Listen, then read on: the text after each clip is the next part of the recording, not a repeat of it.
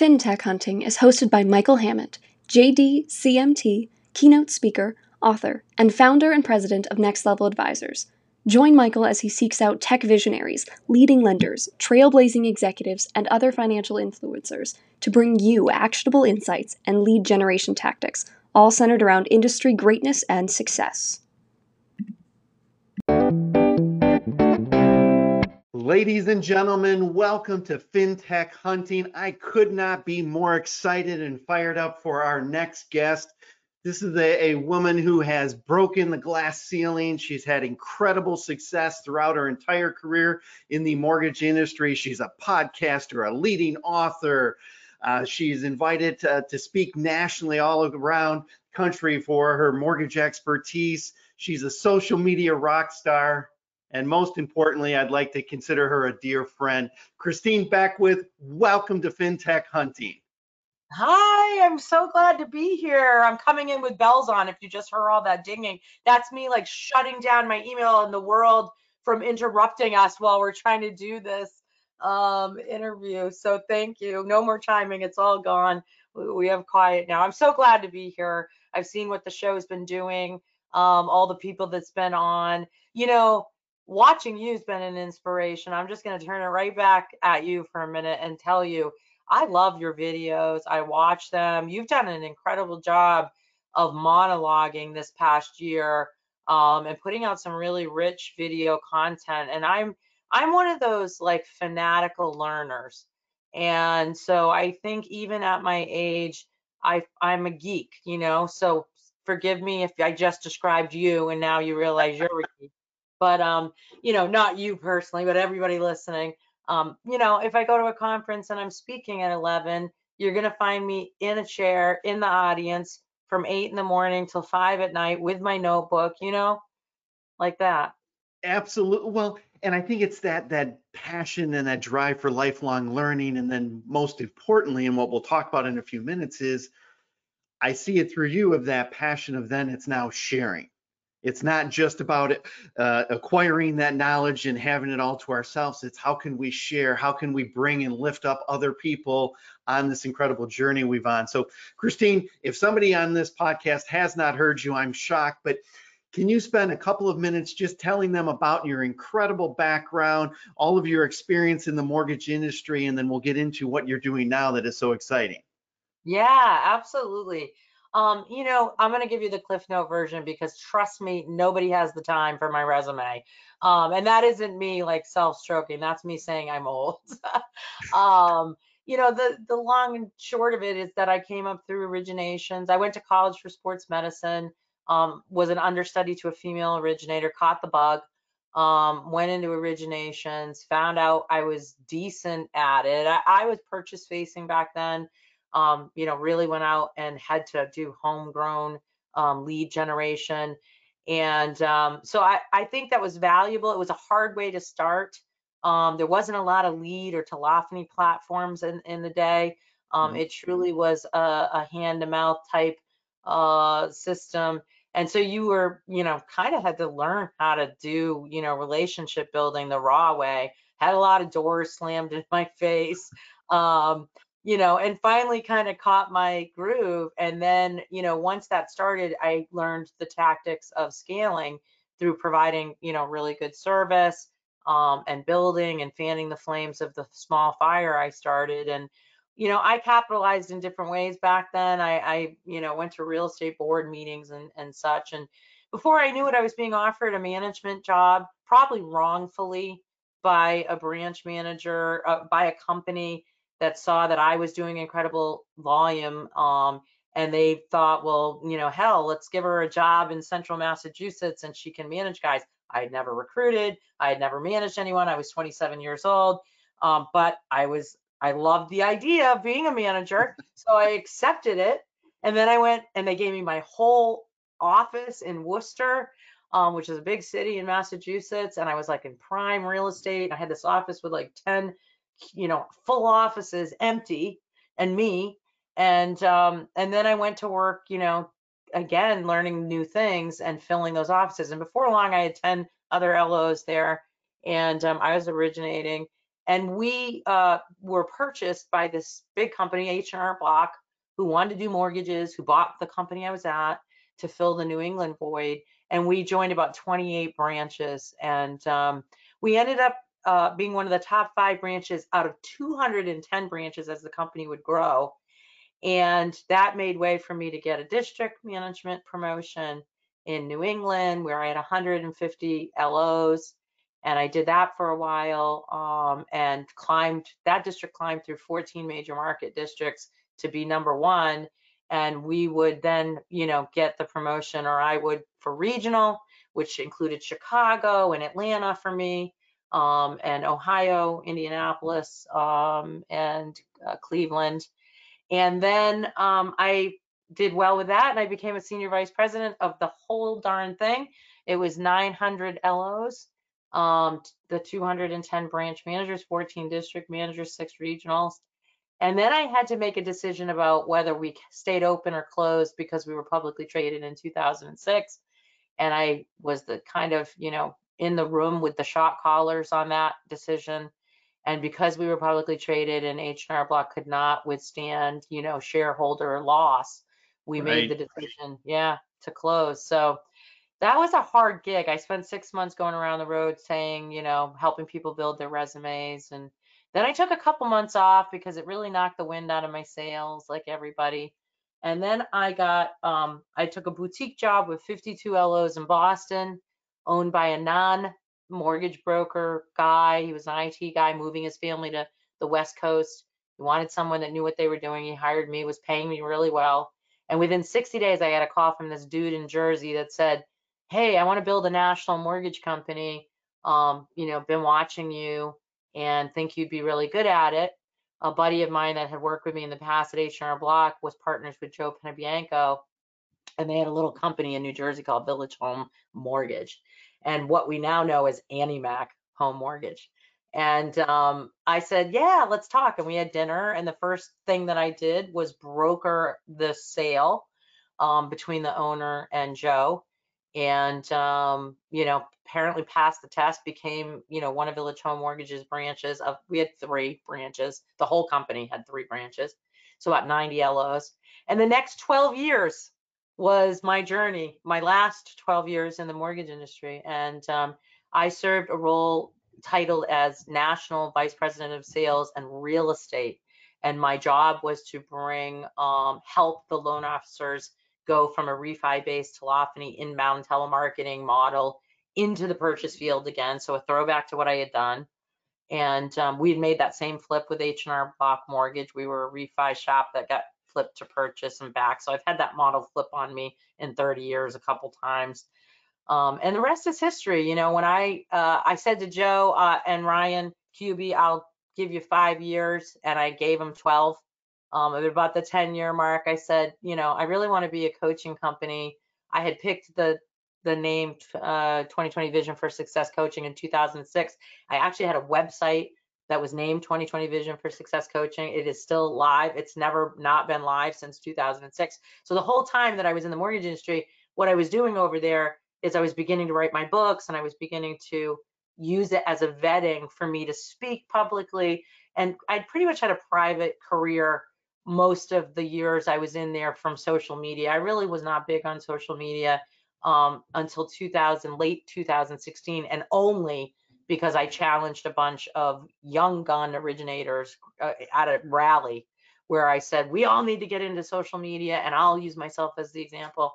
And I publicly promised them that I would get 10,000 followers in a year. At that moment, when I made that promise in September of 2016, I had 500 Facebook friends, no Instagram, no Twitter, no Facebook business page. I had about 1,100 LinkedIn followers that were old and crusty, not the people, the connections.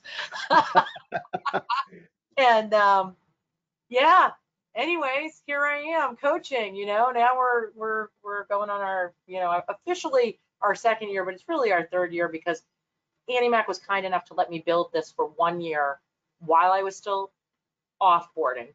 Okay. So I had a full 16-month down process. As an executive, it's not the mafia. You can get out, but it's very hard to leave a senior role, and you don't want it to disrupt the culture, you know? And all the momentum that you've created and everything that you've built. So you have an amazing background. And I think one of the things that's so important when we talk about coaching, everybody needs a coach. I don't care if you're the best professional golfer, you have a coach. And if you're in professional football, professional sports, and I think business, sometimes people shy away from, hey, I've arrived, or I've learned all of this on my own and I don't need a coach. And it's a huge mistake a lot of people make. But what I love about your coaching is the fact that you've done all of this. This isn't theory. This isn't something you read in a book and now you're trying to teach people. This is something you've lived each and every day. Tell me a little bit more why you're so passionate about coaching. Yeah, it's funny that you bring that topic up. Kind of what you're talking about is authenticity in coaching. And listen, we all, I believe that all of us have a coach in us as human beings. I think that some people, use it to coach their kids' sports. I think some people use it to volunteer at their local churches. I think some people become the teacher parent, that's involved at our kids' school. And some of us in our businesses migrate towards that. And I found myself over the years in leadership really enjoying when we would teach. I took a lot from it. I think the emotional, raw, vulnerable story is something I'm happy to share. It's now public in my last book that I wrote. But it really is at the core of my passion. And I get asked this a lot, and I've had to really figure out my answer, FYI. When I built the website in 2006, I got asked what my life's philosophy was. And I thought, wow, it took me like 9 months to write it, by the way. It's a paragraph long. And I promise you, if you ever have to do this, it's the hardest thing to define your life's philosophy. And it's still the same as it was in 2006. I did a really good job, I guess, thinking about this. But basically, I said that education should be an emotional awakening. If you do education right, you should be emotionally awoken in learning things where there's an epiphany that occurs, because what sticks to us in education is that. And so a lot of guys and girls get this wrong. A lot of companies will hire outside trainers that have a training company.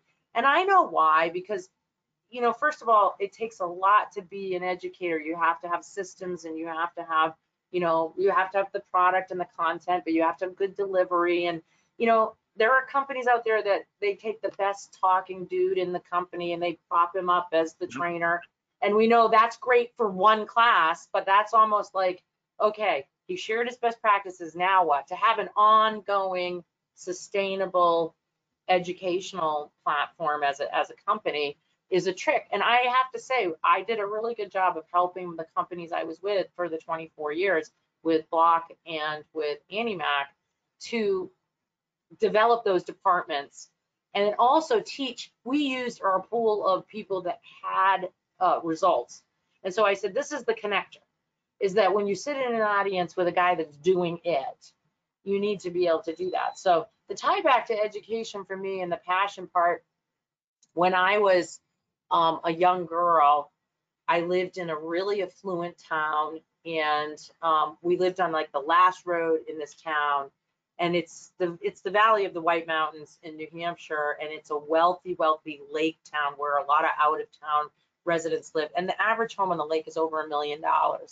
But we weren't that family. My mom and dad, God bless them, they're, the greatest parents ever. We were rich in every measurable way. We went to church, we sat for dinner, they, taught us things, but they were teenage pregnancy.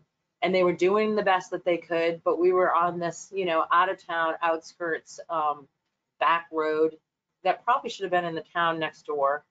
And it was a hard kind of existence for us kids. There were 8 of us on this street that rode the bus to school. And anyways, we had great mentors. I had a principal that, would come. I wanted to throw my hat in the ring to become the president of my student council in grade school. And I voiced it to a teacher, but then said, that I didn't think I was popular enough, and I had insecurities and stuff. but she must have mentioned to the principal, and he like came to have a meeting with me.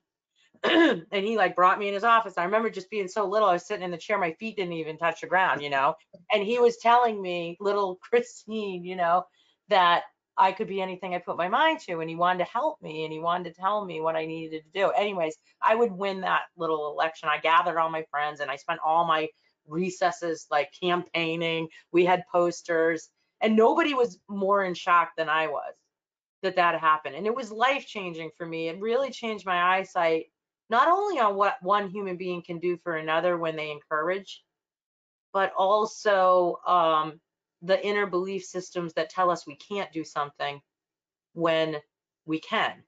And so there was many lessons. That story is written in the front part of my book, Wise Eyes, which I'm really proud won the American Book Festival Award in 2018. And, so being vulnerable has helped me educate, because I would go on to get into 8th grade and go to high school, and you had to pick whether you were going to go into college or business ed. And my mom and dad wanted me to pick business ed. My mom had said, this is going to sound horrible, and it's not against my mom, it's just very realistic.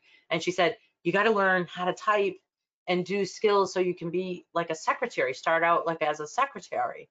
And I remember just thinking, like, I don't want to be a secretary. Like even in 8th grade, I didn't want to be a secretary. I was like, I want to be like, something big. I don't know that I knew what I wanted to be. I just knew I didn't want to be that. And so I forged my mom and dad's signature to go into the college classes. Now, this is a really funny story, but we would come off the school bus at the end of the semester, me and my sisters. I'm the middle child of 2 sisters, 2 sibling girls. And my older sister always struggled in grades. And if she's listening right now, I'm sorry, but it's true. And she would come off the bus, and we had a little bit of a walk to our house, and she had like no F's. So she was so happy. Like I won't say what her report card was, but there were no F's on it. So that was like cause for celebration.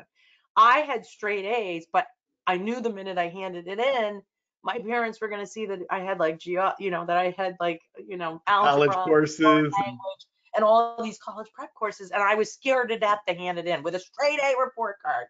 And I got grounded, and she got like an ice cream. Like this is how it went in our house. And I was just like, what is the lesson here? My parents knew, well, I got grounded. Let's break it down for lying.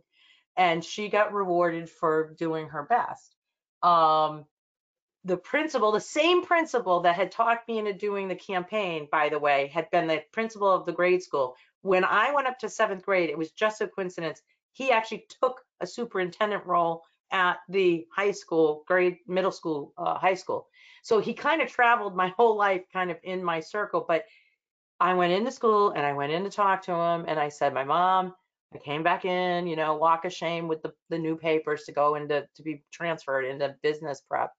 And he said, why are you doing that? And I said, well, my mom and dad know they don't have money for college, and they just really want me to have practical skills. And he said, I'll call your mother. And I'm thinking, you don't know my mom. Like I was scared for him. And so he did, though. And she came in, and they sat, and he talked her into like she could get grants. And they were like, we just don't want her to be disappointed. We don't want her. So fast forward, he put guidance counselors on me.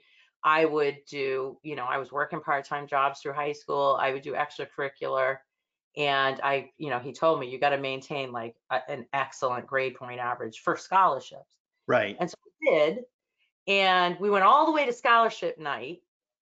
And, my parents are getting ready. And the speech in the car from my dad was like, we are so proud of you. You've worked really hard. We've seen you bust your butt. And you're a winner to us no matter what. And I'm in the back seat, and I was like, that sounds like a concession speech. Like I told my mom and dad, I'm like, I think you two, I said this, are the two that are going to be surprised tonight. Like I'm walking in there with all the hope in the world. I've done everything I needed to do. And they had me apply for every single scholarship. So I was working weekends at a Century 21 as a secretary, ironically. And I filled out all kinds of scholarships, and they said, fill out the ones you don't even fit the criteria for. So there was one that was like daughter of a Marine, and my father was not a Marine, but I applied for it. And I applied for different ones that I didn't qualify, and ones I did qualify for. Anyways, That night, they would give away 34 scholarships. There are 88 students in my class. I received 17 of those scholarships. See, I that will is tell you, I was like the fantastic. I was like the Rudy story of my class, because what happened was those students knew I had killed myself. And what happened was, instead of, through the years, they were driving Alfa Romeos, for Christ's sakes. They had butlers, a lot of them. One of the girls' father was the president of Bell Atlantic Phone back when Bell Atlantic landline phone was around. And she had 2 au pairs that lived in her house. I spent the night at her house for a sleepover and had my hair washed in a claw tub by an unknown woman that would break raw eggs in my hair. I mean, a lifestyle that you can't even imagine. Funny story is that girl's father and my dad still have coffee today. So you know what? This is what I tell you. Why do I educate? Why do I give scholarships away? Why did I create a foundation? And I've been giving away scholarships. I give scholarships to 2020 Vision for Success. We just named a student. We actually have 3 students that are between 18 and 21 years old. One kid's a homeless kid that is living in the basement of some friends that can't go to college, but he's going to take all our courses. And he has a really sharp eye, and he wants to make something of himself. So my life is dedicated. This is my passion. It never gets old. I have tiring days, yes, physically. But I really believe when you align yourself with your passion, I'm nobody different than anybody else, but my life has shaped me. And I was making big bank at Annie Mac in that role. And to leave that to build a company where I wouldn't make as much initially was a pretty, sobering prospect for me. And it really meant that I had arrived at a place where I understood that my abundance comes from giving and not from a paycheck necessarily. I do make money. I don't want to make you feel bad, but No, but I think that's part of how we connect. It was that desire to give back, that desire to add value to others, that it wasn't just about the paycheck. I was CEO of Mortgage Cadence when I left and then formed Next Level Advisors. And again, is that scary and is it frightening when you walk away from that? But the ability to work with people like yourself, the ability to add value to other individuals around us is very, very powerful. I had the opportunity to teach a class this past weekend at a local high school for students that were looking for life skills, and my specific session was on finding jobs and professional networking. And being able to talk to those students and give back, and they all have different career tracks. Some's going to go to a 4-year college and they know exactly what they want to do and their career's mapped out. Others are thinking, I'm going to do a skilled trade. Is this presentation even going to help me? And yes, because we're dedicated to giving back to those individuals, and how can we lift somebody up, because we've had so many different opportunities and people who have helped us. And it was that superintendent that took an interest in you, kind of gave you that hand up, and you ran with it. Hopefully the 2 of us can still do that with a lot of people that we interact with today. yeah, So you had mentioned social media a little bit, that's and you awesome, kind of by the threw way. out, I love pardon? that. I love that story about you going to the school. So Well, thank you. You had mentioned social media and kind of throwing out that challenge. I still run into so many executives, especially in the mortgage space, a lot of technology providers, that the executives are scared to get on social media. They don't see that it's worth their time. They don't see how you could get genuine relationships. So tell me a little bit about what you learned through that challenge, because you've blown up on social media.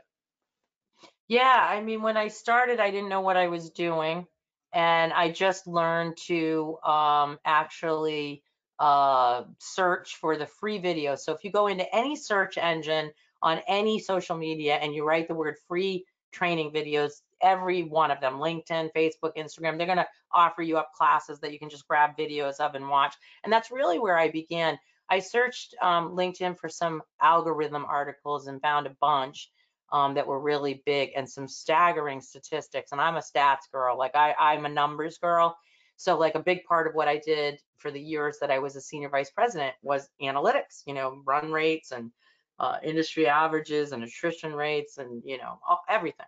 We were always looking at, sorry, I'm breaking into a seltzer, always looking at different things. And so anyways, I could see the sheer opportunity on LinkedIn to start was kind of like a Super Bowl commercial level when you posted, if you got the algorithms right, if you got active 3 to 5 times a week, it changed the algorithms.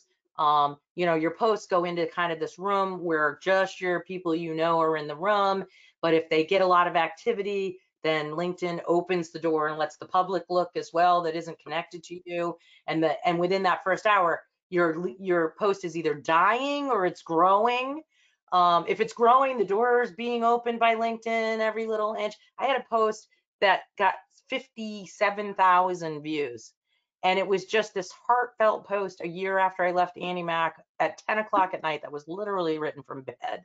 And I was about to go the next day back to Annie Mac a year later.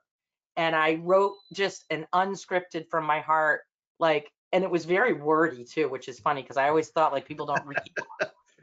So I don't know, it broke what I even thought in my head. But I just wrote an authentic, I'm coming back a year later to step on the stage that I said goodbye on.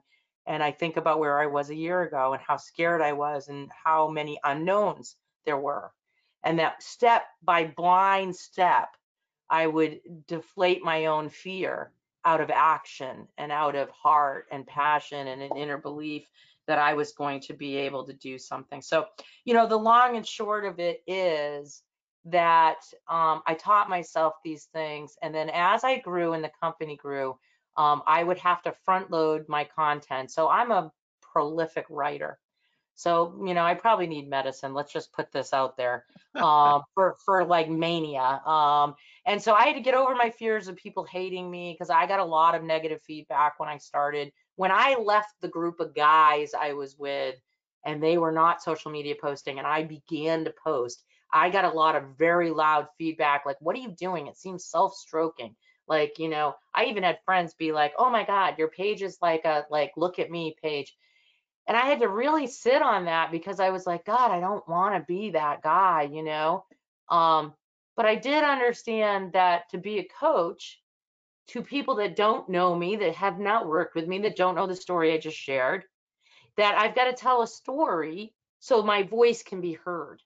People have to get to know me and my heart. If I can break down those barriers somehow from a distance across the nation by doing storytelling social media, if I can share quotes that matter to me. Yes, if it turns people off and they go in the other direction, they're not my guy, I've learned. They're not my guy. And so, Exactly. right? So then I learned to take what would happen is the people that are my guys are really into it. So there's like 10 degrees of separation. You have the guy you turn off, and then you have the guy that's like, I want into that community, into that culture, into that voice. So I guess you've got to get thick in your skin, get active. I got to organize. Today, we have a team of 3 people on my social media team here at 2020. I still write my whole contact, all my copy. And I front load it onto a Google Drive where a person on my team takes it, grammatically checks it. If you see something grammatically incorrect, I wrote it and posted it myself. If it's if it sounds right and is grammatically correct, I still wrote it, but it went through the engine of my social media department that made it look pretty and is physically posting for me. So I still do all the messages, likes, shares, comments. I respond to all my in-mail myself. And I do still post things myself, but I have 4 posts a day that are being done by my team. And so right now we have a schedule that's through April 1st. So what's happening is each week I have to spend an hour doing at least 6 posts, creating 6 posts for April that get front loaded into this Google so that my team has the front time to get ready because they're creating this posting schedule. And by the last week of March, they will have April and May set. So we're always 60 days ahead. Well, and I love how you talked about, being authentic is critical. And yes, there's going to be critics out there. I remember about, it was a year ago at the Housing Wire Engage conference, and there's people are up on stage, and you were one of the people on stage talking about how you got to put yourself out there. Before that, I don't think I'd ever even taken a selfie.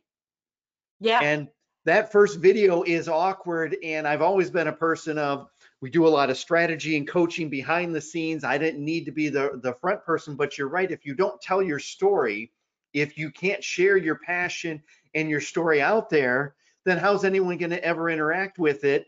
And We if would you have never met. repel, yes.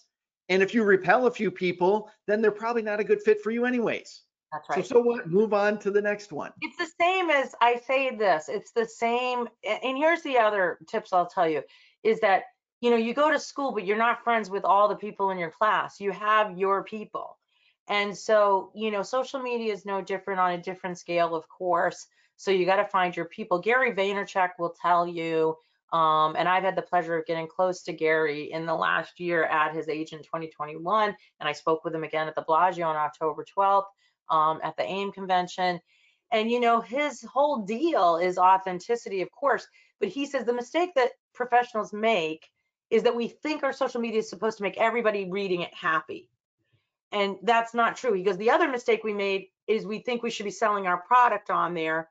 And while that's true, he's the believer that if you post the meme about the gym because you're a gym person, but you're a credit repair guy, and then you write in your copy like, going to the gym has made me stronger, and I can help you make your credit report stronger as well. I know a thing about making things stronger. And you connect something you like that's authentic to you, that draws your followers to you, but then you solve to the problem of the client you have in the way that you write the copy with a clear call to action. Call me today, email me today, visit our website, book a free consultation, whatever we call it, the CTA, call to action, whatever it is.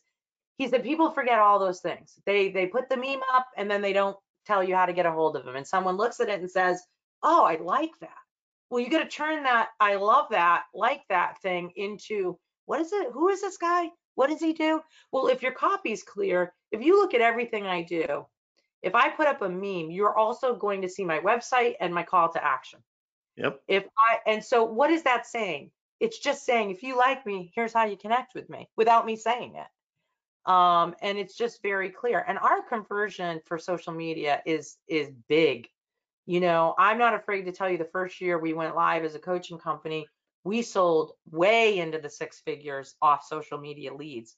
We spent nothing on social media other than even our videography is kind of homegrown, what we did. I mean, very little, and so, to create that kind of, we have so many leads coming in from our website and our 7 social medias that I have a team of 13 salespeople that are getting those leads round robin. They're making an initial contact, welcoming them for their inquiry.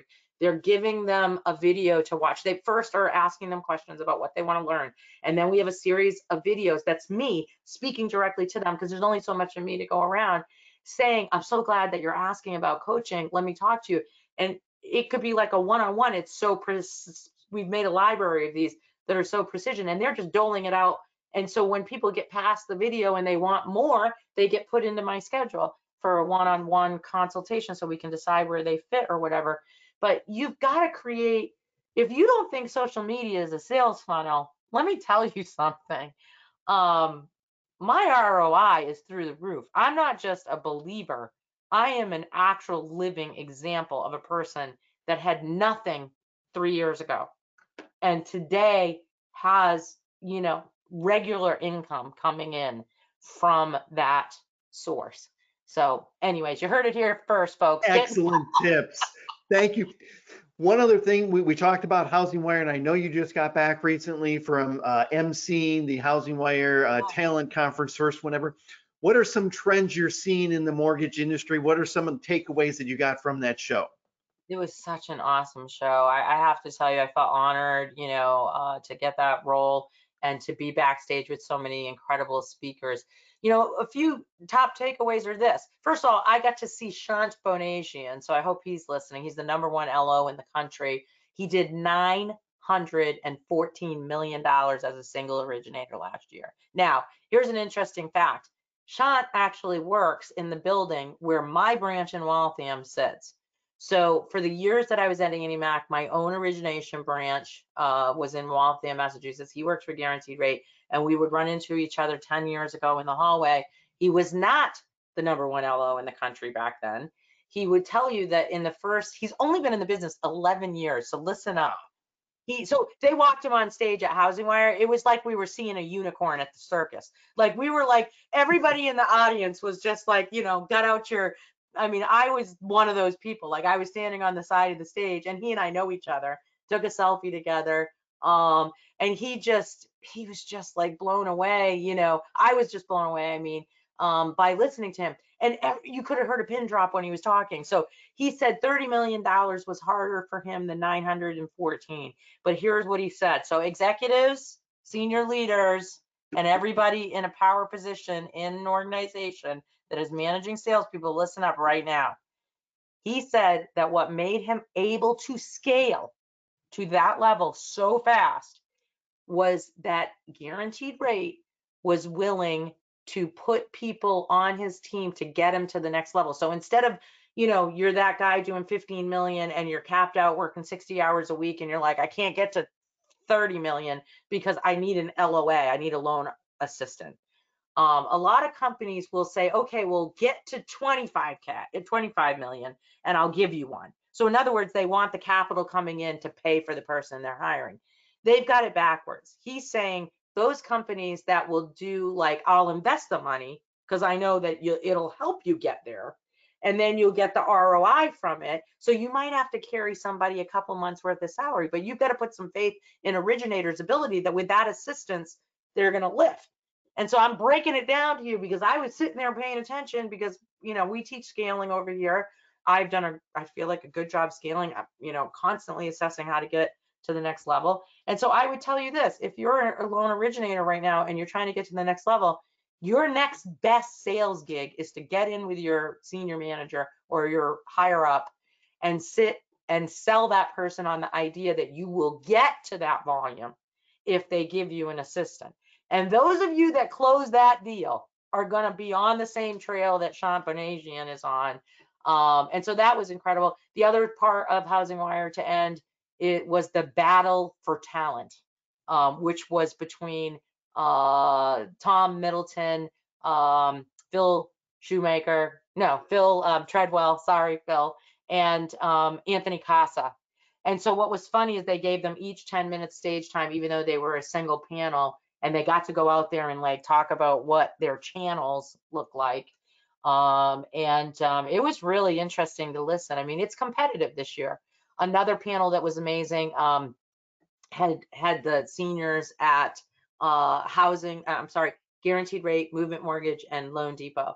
Brian Covey, forgetting everybody's names, but they were funny because they were like, they're always stepping on each other's toes recruiting. And one guy was talking about this young kid that he put his time into that nobody else wanted to hire. And then he came in and he went from like 26 to 90 million in 3 years, and everyone's trying to recruit him. And he said, these two guys have called my guy. And everybody in the audience laughed and they were like, yeah, they both went, yeah, I have, So anyways, I think that the theme I would tell everybody is this: if you can afford to get to a local convention or fly to one that's happening, please do it. There is always, and even this, the networking, the peripheral networking. I was able to see Toby Potter at Global Integrity. I was able to have dinner with Chris Griffith, the vetted VA from AIM. I was able to have dinner with Alvin Shaw, the president of First Option. So, you want to take all that time you have and find ways to connect to really great people. They're out there on the circuit, and it's powerful. It's very powerful. Well, and they're willing to share. And I think whether you use social media to make the initial connection and then you're at a conference and you meet in person, it's all about developing those relationships. Because what I have found is the people that are really accomplishing great things in the mortgage industry, most of them genuinely are willing to share and give back and help lift up other people. And you couldn't be a better example of that. Christine, I could sit here and talk with hours of you. I know our time is really winding down. Is there anything else you want to leave our audience today? You've shared so many great insights and personal stories. I just want to end, and more importantly, how can they get a hold of you if they want to get a hold of you and find out more about the incredible things you're doing with coaching? Yeah, I would say my last word to them will be this: there is no perfect life in our business. And so if you're waking up in the morning and you feel like you don't have the energy to attack the day, because this is a tough gig and a tough business, take the time for self-care. Number one, many people in our business will end up depressed or run down or making sacrifices in the way of their marriages or family time, not being present in their kids' lives. And so, as much as I rah and fan the flames of excellence, I'm a sports minded individual and I want to charge the field. I also understand in the peripheral is the reason I'm at the field. And so don't forget that part, please. Remember, that's why you went to work in the first place. Sometimes it's hard to shut down. I do put boundaries up. That's the best tip I can give you there. If you want to learn more about it, you can visit my website at www.visionyoursuccess.net. And if you want to talk to us live, you just email us at info@visionyoursuccess.net, and we'll happily speak with you about any of your coaching needs. So thank you so much for having me. Christine, thank you so much. You are always welcome back to share your incredible insights. Yay. This conference will now be recorded.